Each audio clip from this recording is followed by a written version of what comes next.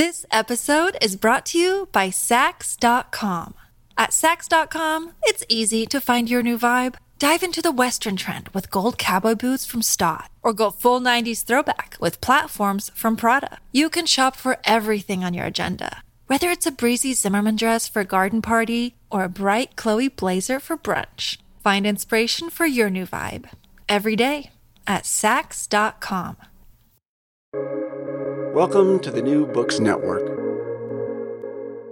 Hello and welcome back to New Books in Indian Religions, a podcast channel here on the New Books Network. I'm your host, Dr. Raj Balkaran. More importantly, today I get to speak with Dr. Maria Heim, who is a professor and chair of the Department of Religion at Amherst College. We'll be speaking about a brand new Princeton University Press publication, Words for the Heart, a treasury of emotions from classical India. Maria, welcome to the podcast. Thank you for having me, Raj.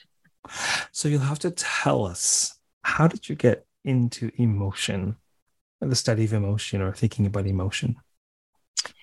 Yeah, well, most of my work before this book was really centered on, or at least in the last couple of decades, centered on, I guess you could say, the moral psychology of Pali Buddhism. Been very immersed in the Abhidhamma tradition and particularly the work of Buddhaghosa, this 5th century Pali Buddhist thinker.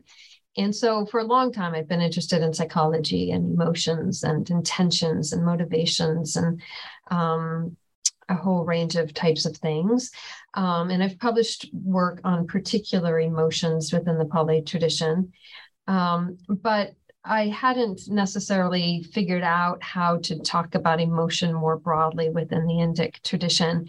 And so this book came about where I was finished with a lot of the Buddhaghosa work, needing to come out of this kind of deep immersion in one system and one thinker and one obsessive kind of deep dive into him. And I encountered Tiffany Watt Smith's little book. It's called The Book of Human Emotion, and she's an emotions researcher. And she had drawn together emotion words from all different languages and all different traditions, and sort of put together a cute little book of anecdotes about different emotions. And I began to wonder, maybe this is what I need to kind of go wide instead of deep into one thinker. And how could I gather up some of the many emotion words I've encountered in the Indian sources over the decades? And then it really occurred to me that this idea of a kosha, a treasury, which is, of course, an Indian genre, might be a great way to gather them up. So a kosha can be a thesaurus. We have Amara's kosha, a word book. But it can also be a collection of poems or short literary pieces or philosophical reflections. And so it seemed to be the right idea for what I wanted to do. I didn't want to write a dictionary. I wanted to write an encyclopedia or something comprehensive. But I liked the particularist approach or a lexical kind of approach. By looking closely at particular words, I could draw out some of the nuance and the thinking in Indian sources quite broadly. So the kosha then I really began to run, as you can see in the book, with this treasury metaphor, that these are gems drawn from all different mined from all different sources and in Indian thought, very broadly conceived. And so I had the great privilege and luxury of just reading across every genre. It has Buddhist sources in it, of course, but also the epics. And I drew heavily from rasa theory. I looked at a lot of Shastra. I looked at a lot of philosophical texts. I looked at many different kinds of poems. I got into medical texts. So it was this wonderful opportunity to kind of just read really widely and gather up things that I thought were beautiful or fascinating and collect them in this treasury. You ended just now on a great place to segue into the process, right? There's so much to choose from. What was that journey like for you in terms of deciding what to allocate where, what to include or not, ways in which you were thinking of emotion or emotionality? Yeah, so a really great question. Well, I kind of early settled on. I mean, I really feel that this English word emotion is very restricted in some ways. It's probably not a term we can live without, and it kind of opens up the kinds of phenomena I want to look at. But I didn't want to heavily police emotions. There's a whole literature in Western philosophy about what constitutes an emotion, the kind of ontological questions about emotion. And I see this word emotion as very shallow historically. For most of English, from the history of the English language, people did not use this word emotion. It's very recent. So it's parochial and it's provincial, and it has a lot more to do with modern English speakers than anything carved in nature or anything we see sort of historically deep, even in the Western tradition, to say nothing of the Indian traditions, where we have very different meta categories and very different conceptions. And so I needed this word emotion, but I didn't want to be too tethered to it. So as I try to talk about in my introduction, I really kind of looking at emotion-like words, dispositions, moods, very broadly conceived, and didn't want to have a lot of strictures around that. And then in terms of how I found things, I started with things that I already knew. So I started with a lot of terms that I've already either written about or been interested in from Buddhist philosophy and Buddhist psychology. And then probably the most pleasurable part of the project was just going back and reading things I hadn't read, since graduate school, perhaps, or had only read in passing or only dipped into once in a while. So I read, and we have these wonderful, the Clay Sanskrit Library and all of the materials coming out with the Murthy Classical Library of India and many other sources. And so I read a lot of stuff in translation, which was just a treat to read across literature in so many different ways. And so I really followed the wonderful translations of so many scholars in our field. And when something would jump out at me, I'd wonder, what is the Sanskrit word for that? Or what is, and then I'd go back and find it. And then that would become an entry.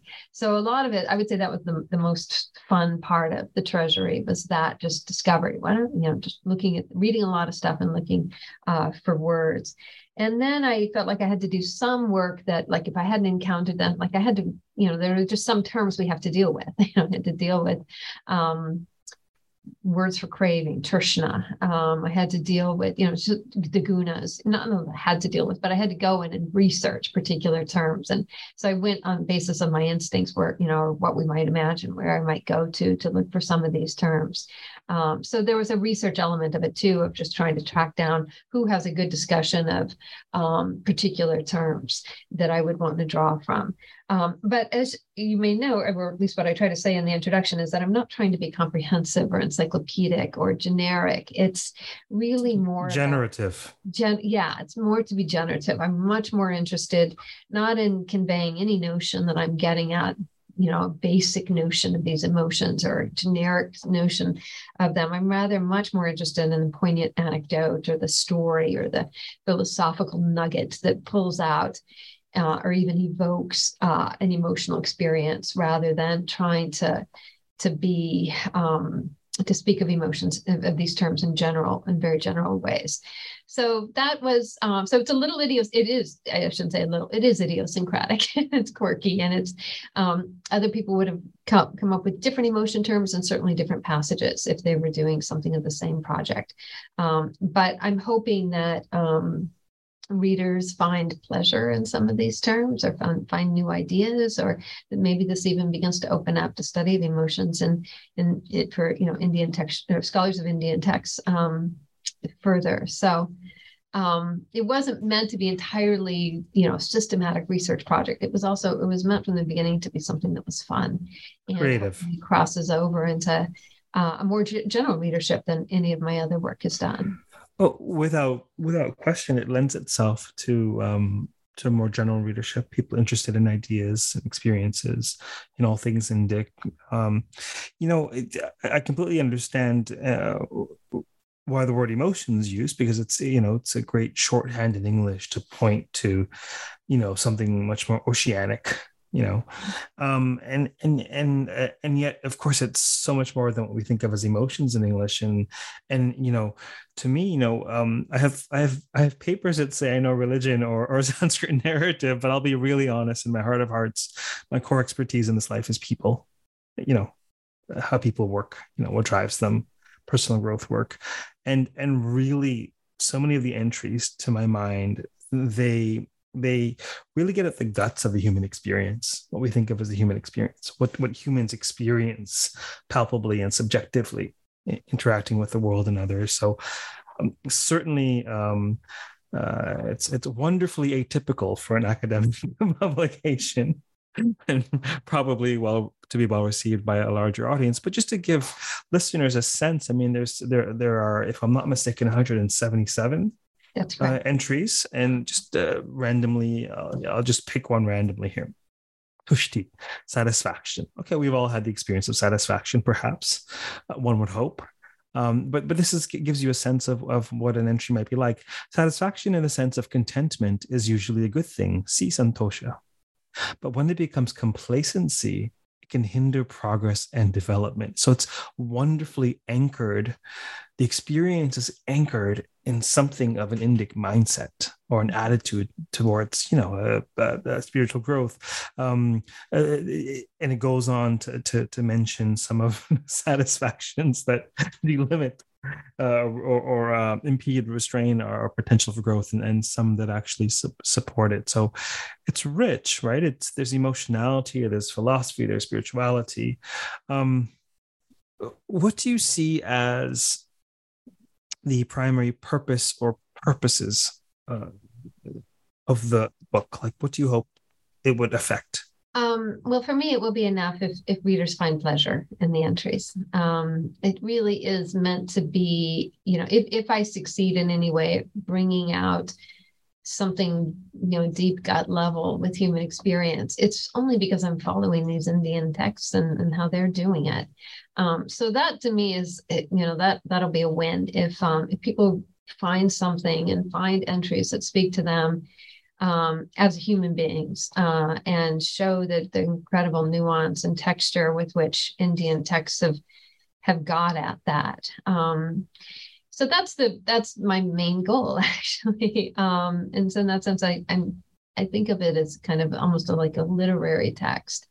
If it winds up, stimulating more work and emotions. I mean, I've been surprised as I've kind of been looking at a range of different scholarly works, partly to create this project, is how few times you can open the index and find the word emotion, or open the index and find particularly emotion words of any of our scholarship, right? It just hasn't been thematized.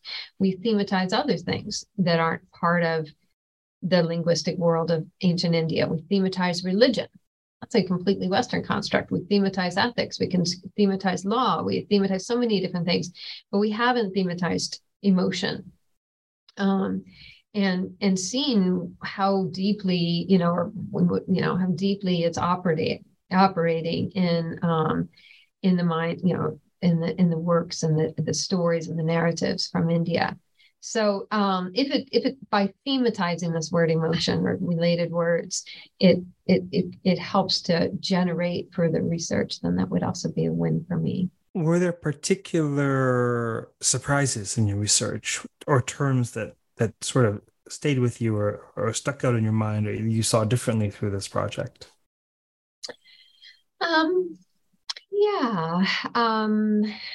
One word that I spent quite a bit of time thinking about is sukha. So this is a word for pleasure or happiness or bliss. And one of the things that I just sort of got really deeply into, maybe even my sukha entry got a little bit too long, but what I was fascinated with is that in the Pali sources, the Pali Buddhist sources, sukha really is a term for nirvana. But it's also, readers will know, or Sanskriters and Pali scholars will know, that sukha is also kind of the opposite of dukkha. So it just means pleasure. And so one of the things that I began to see as I tried to chart it or trace it in the Pali Suttas is the extent to which the Buddha is being extremely playful with this word sukha. On the one hand, rejecting sukha, pleasure, as the kind of pleasure that's based in desire, the satisfaction of desire. On the other hand, talking about sukha by changing its meaning, sometimes in the very same passage, to refer to nirvana, a kind of happiness that has nothing to do with the satisfaction of desire. And so there's some very sublime passages in the Pali Suttas about this, where for example, the Buddha, as a young man, before he had really even begun his religious quest, he was still living in the palace. But he has this experience under a jambu tree where he sits down and he experiences what some of the jhanas, these advanced meditation states.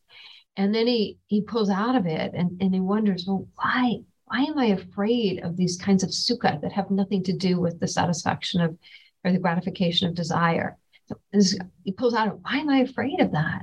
And then his next thought is, I am not afraid of the sukha that has nothing to do with sensual desire. And so there's a kind of really interesting kind of work that he's doing with happiness. And dukkha gets all the attention in the early Buddhist stuff, that it's all about dukkha and getting rid of suffering. But the flip side of it, of course, is this idea of sukha. And then you have moments where the Buddha's followers will ask him, how could nirvana be sukha? What kind of sukha involves no pleasure, no gratification? And the Buddha will just say really sublime things, just that, monks, that nirvana doesn't involve pleasure. That itself is this happiness I'm talking about. So I got kind of into that for a while. I've been very interested also in just beautiful things that popped up. I love the Bhava Bhuti's treatment of Chakshuraga. This is a little thing. I love Chakshuraga, and he talks about I love is what people who have some kind of relationship that's maybe written in the stars, that when their eyes first meet, they discover a deep love. And I think that Bhava Bhuti's treatment of this is so beautiful in the way that he talks about how, because the poets have taught us this word, I love, we know it's real. And so that's some of the thinking that's going on in some of the texts, particularly the Kavya material and the literary aesthetics, that the poets give us terms that make reality. They teach us what's real. They bring into being what is real. And that's deeply part of Bhava Bhuti's thought, but it pops up in these wonderful ways with emotion terms, that when we have a term for emotion, then we can then experience it. So these are just a couple of examples of things that as I was thinking about this morning, what would I talk about as some of my favorite moments of discovery? But I can talk about more, but I'm sure you have other questions. Yeah, much like the book itself, I've said this comment probably half a dozen times, that my question's always meant to be generative more than limiting, and so it's about the conversation. Just to give listeners another taste, here's another randomly vihara. Vihara isn't an emotion; it's a condition. But it is a condition so saturated with feeling that it must be included among our treasures. Vihara is the state of being separated from the one you love. And in Sanskrit letters, it is ground zero of the deepest longing, anguish, and despair of the human heart as it pines for the distant lover. Vihara is the condition that makes possible the agonizing relish that is vipralamba, love in separation. It's lovely. I can envision a number of applications for this type of work, but I wonder, certainly there'll be a variety of responses to this, but who do you think this is most for? Who might most benefit from having a look at this kind of work? Well, I don't know who will benefit or benefit in what way, but I did want from the beginning, so I'm sort of straddling two horses in a complicated way, because I did want this to be accessible to a general readership. So I really wanted to keep some of the jargon and the sense, the deep apparatus. I mean, every entry, as you know, from looking at it, has, I give references for it. I'm not just pulling this stuff out of thin air. It comes from particular texts that I wanted scholars to be able to track down and look at for themselves. So that was deeply important to me. But my first audience was always a general readership, that people who are interested in emotions from other traditions. So I've been doing some work with classicists who are interested in, expanding in a more global vision of what work on as emotions, or people who are doing emotions research in different areas could pick up my book on Indian material and get access to it and see the richness here and see the possibilities here. So I wanted that audience. I wanted people who are generally interested in India, but are not necessarily scholars, but who know the epics or want to know more about yoga traditions or Buddhism or something, that they could pick it up and get access to some of these ideas.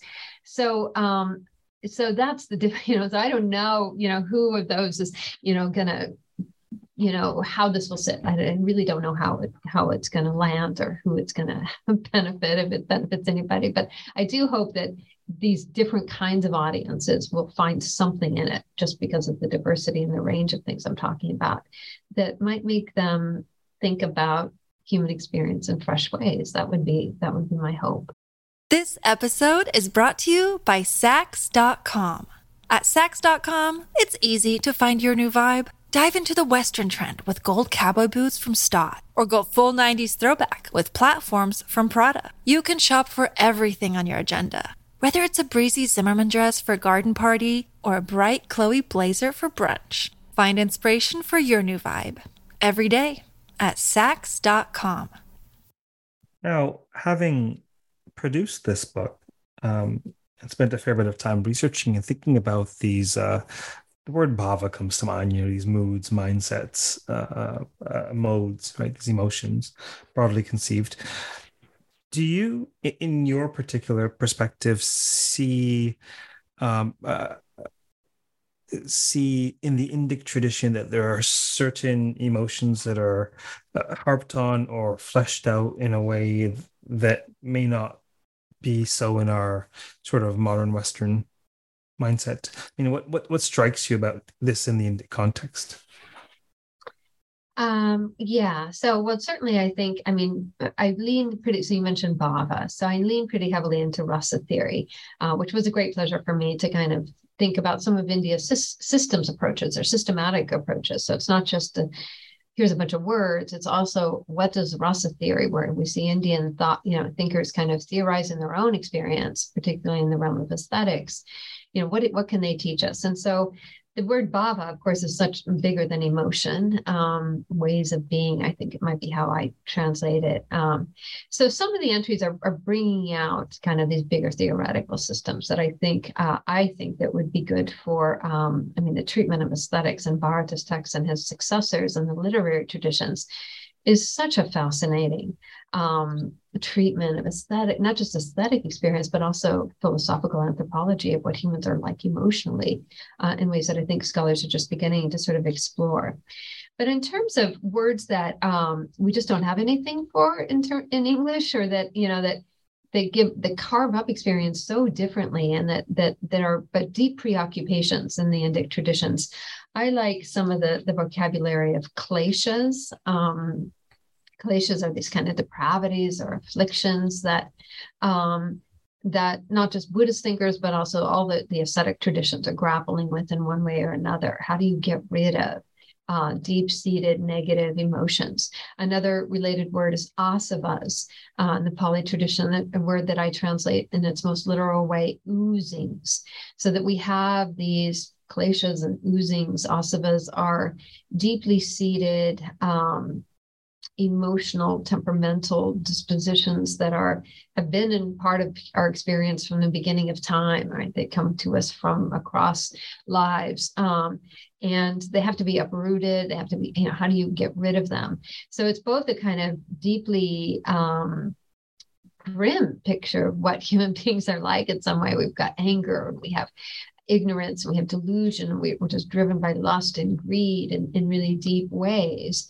But it's also an extraordinarily optimistic picture that actually nirvana or moksha is complete eradication of these dispositions that I think maybe other psychologies take to be fundamental and basic to our human endowment. So I think that kind of stuff. I think some of the words I have in there in vasanas and the samskaras, this deep this idea of deep traces on us from the distant past, that is pretty important to the religious literatures, but also a deeply important kind of poetic conceit, as we know from that very, very beautiful verse that's quoted all over the place in the recognition of Shakuntala, where the vasanas are those deep memory traces from the past, so that when Dushyanta has forgotten Shakuntala, he hears beautiful music that reminds him of a distant lover in the past that he's forgotten, because he hears something beautiful.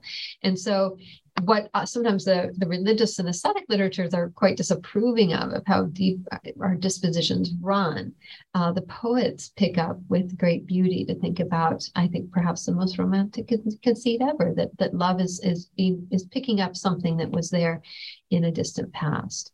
And that beauty and beautiful music and beautiful poetry can bring it forward for us. So that kind of stuff, I think we get just a very different psychology than we have in the Western tradition that opens up possibilities for what we might think about. Are there certain texts or genres of texts in particular that you rely on for the book?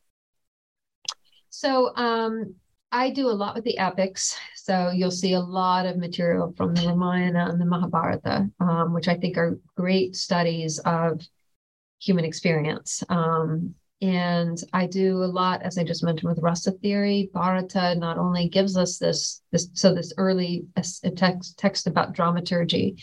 Bharata, maybe 3rd or 4th century, wrote this book on dramaturgy, the Natya Shastra, that gives us a whole theory about, it's not entirely clear how it all works, but the rudiments of a theory about the relationship of human emotional experience and the refinement of that into rasa, or kind of aesthetic experience. And so in that, he has a deep treatment of a lot of emotion words, lots of definitions in them. And this inaugurates a whole millennium and beyond of further exploration of these terms and how they produce and how aesthetic experience is produced. So I lean very heavily into that.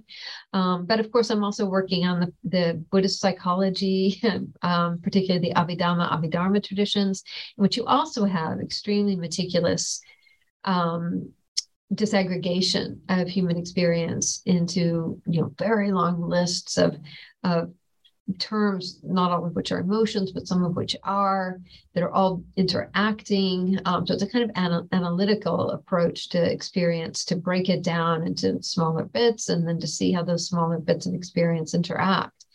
And so that to me was like another really important systems approach to work with. So, and then I was just after that, just looking at literature, reading the wonderful translations of so many of our colleagues, who do beautiful work on poetry, David Shulman and Sheldon Pollock and Martha Selby and others that just, that give us a lot of pleasure. All brilliant translators you mentioned. I will say there's something utterly alluring about the work of David Shulman. We hope to have him on the podcast soon. Speaking of folks we've had on the podcast, my last guest happened to be Chakravarti Ramprasad. Oh, and you each acknowledge each other in your forwards. It was fascinating. Is this work that you will continue in some sense? Yeah, so I've had a really productive set of conversations with Ram Prasad about all of these texts, and he was actually extremely helpful for me in terms of, he knows the Indian tradition so well, so he could point me to particular, areas that I needed to look at, and kind of, I think he saved me probably from a lot of gaffes and mistakes I would have otherwise had in the book. But we've also worked with another colleague, Roy Zohar, in Israel, on a volume together that was a kind of a Bloomsbury Handbook of Emotions. So we've had a conversation for some time about how to carve out this area of emotions research and what that might look like. So that's been really productive. More of his work has been on to the bodily experience, although now he's turning to emotions. I think in kind of working more systematically than my kind of lexical approach did. But in terms of my further directions. I'm not sure where I'm going to go with. Right now I'm very deeply into translating. So I've had the privilege of being asked to translate the Milinda Panha, the Questions of King Milinda, which is a really important Buddhist text that kind of describes a conversation, perhaps an imagined conversation, or perhaps a real conversation between a Greek king and a Buddhist monk in the first century or so BCE.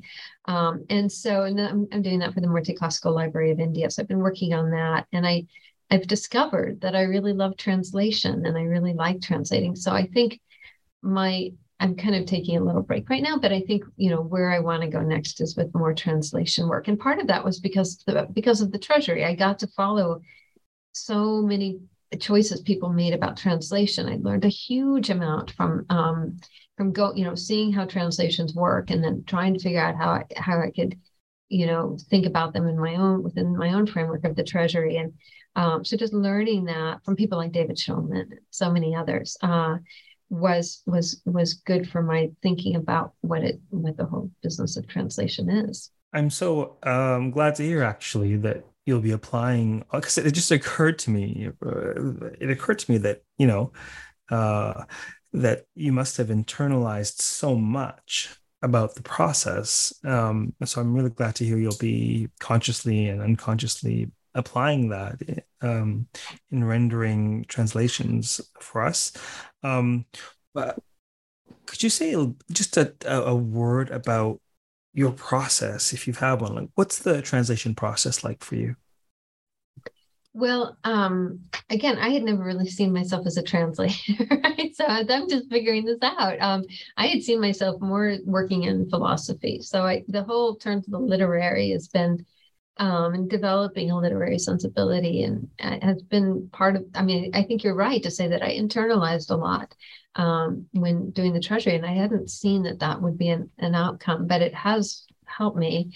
So all I can speak of is how I've been working on the Milinda Panha, the Questions of Milinda, and I find it to be absolute wonderful pleasure. What's nice about it is you're not casting out there with your own argument. You're following somebody else. You're just trying to put the right words and the right ideas into place. And so I've actually found it to be a more calming practice than a lot of our scholarly, argument-driven work that we do. And I find that it has its own pacing. And as long as you're coming to it regularly and you set aside time to get in there, and if it's one paragraph a day, that's amazing.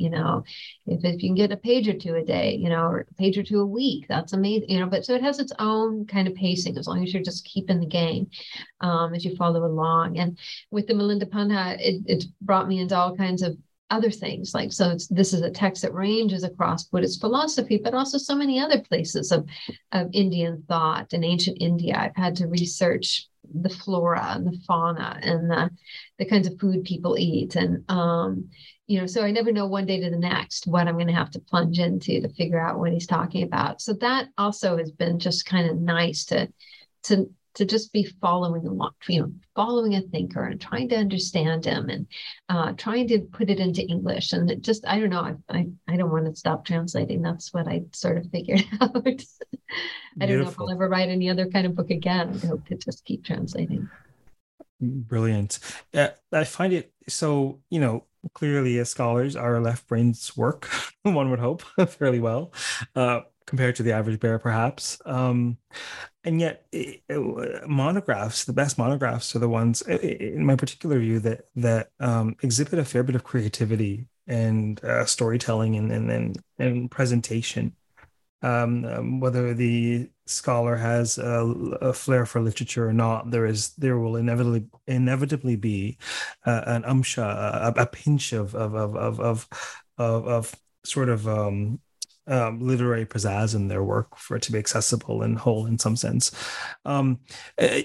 So for me, producing scholarship it's creative, but it's primarily analytic.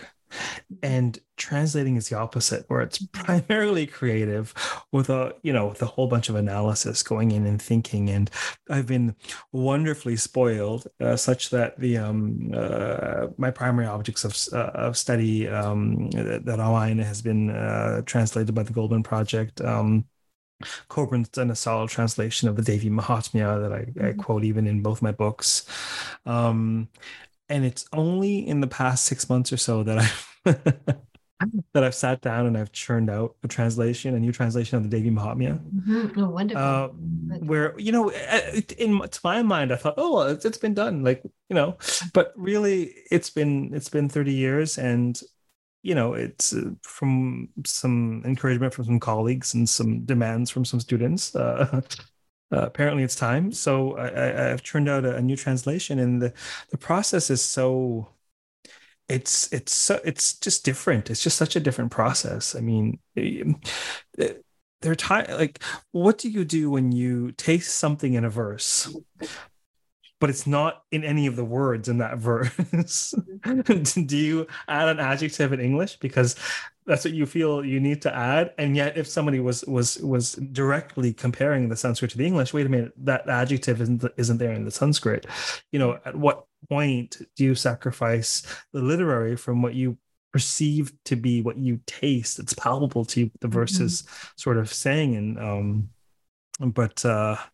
we'll see how well the translations received. I actually did a little bit. I did a recent public book called The Stories Behind the Poses, where there was 50 vignettes from the Puranas and the epics. But that was, a lot of that was rendering and retelling. It was just, looking over the Sanskrit or going over from memory, a bit of both, and literally telling it as I would tell it in a class, but in a more literary and sustained manner. But perhaps at some point we'll have a podcast dedicated to the perils and the beauty of translation.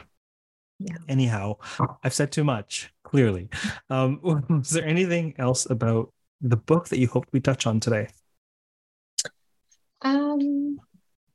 Not that I can think of. I think that's probably much of what I wanted to hopefully have come through. I do appreciate your comments on translation. It does feel like a different part of our work. And how do you produce a translation that is true to the text, but also works in English? And so one of the things I've learned from the Murti is that I think that we don't need to follow Sanskrit syntax. We don't have to have these kind of convoluted, passive voice constructions. We really do need to follow English syntax and make it live in English.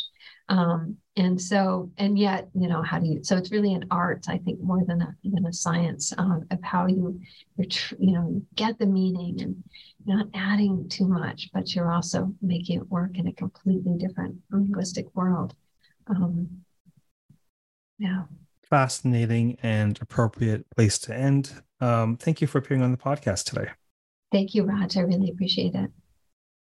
For those of you listening, we've been speaking with Dr. Maria Haim on a brand new, fascinating, rich publication called Words for the Heart, a treasury of emotions from classical India. It's a brand new Princeton University Press.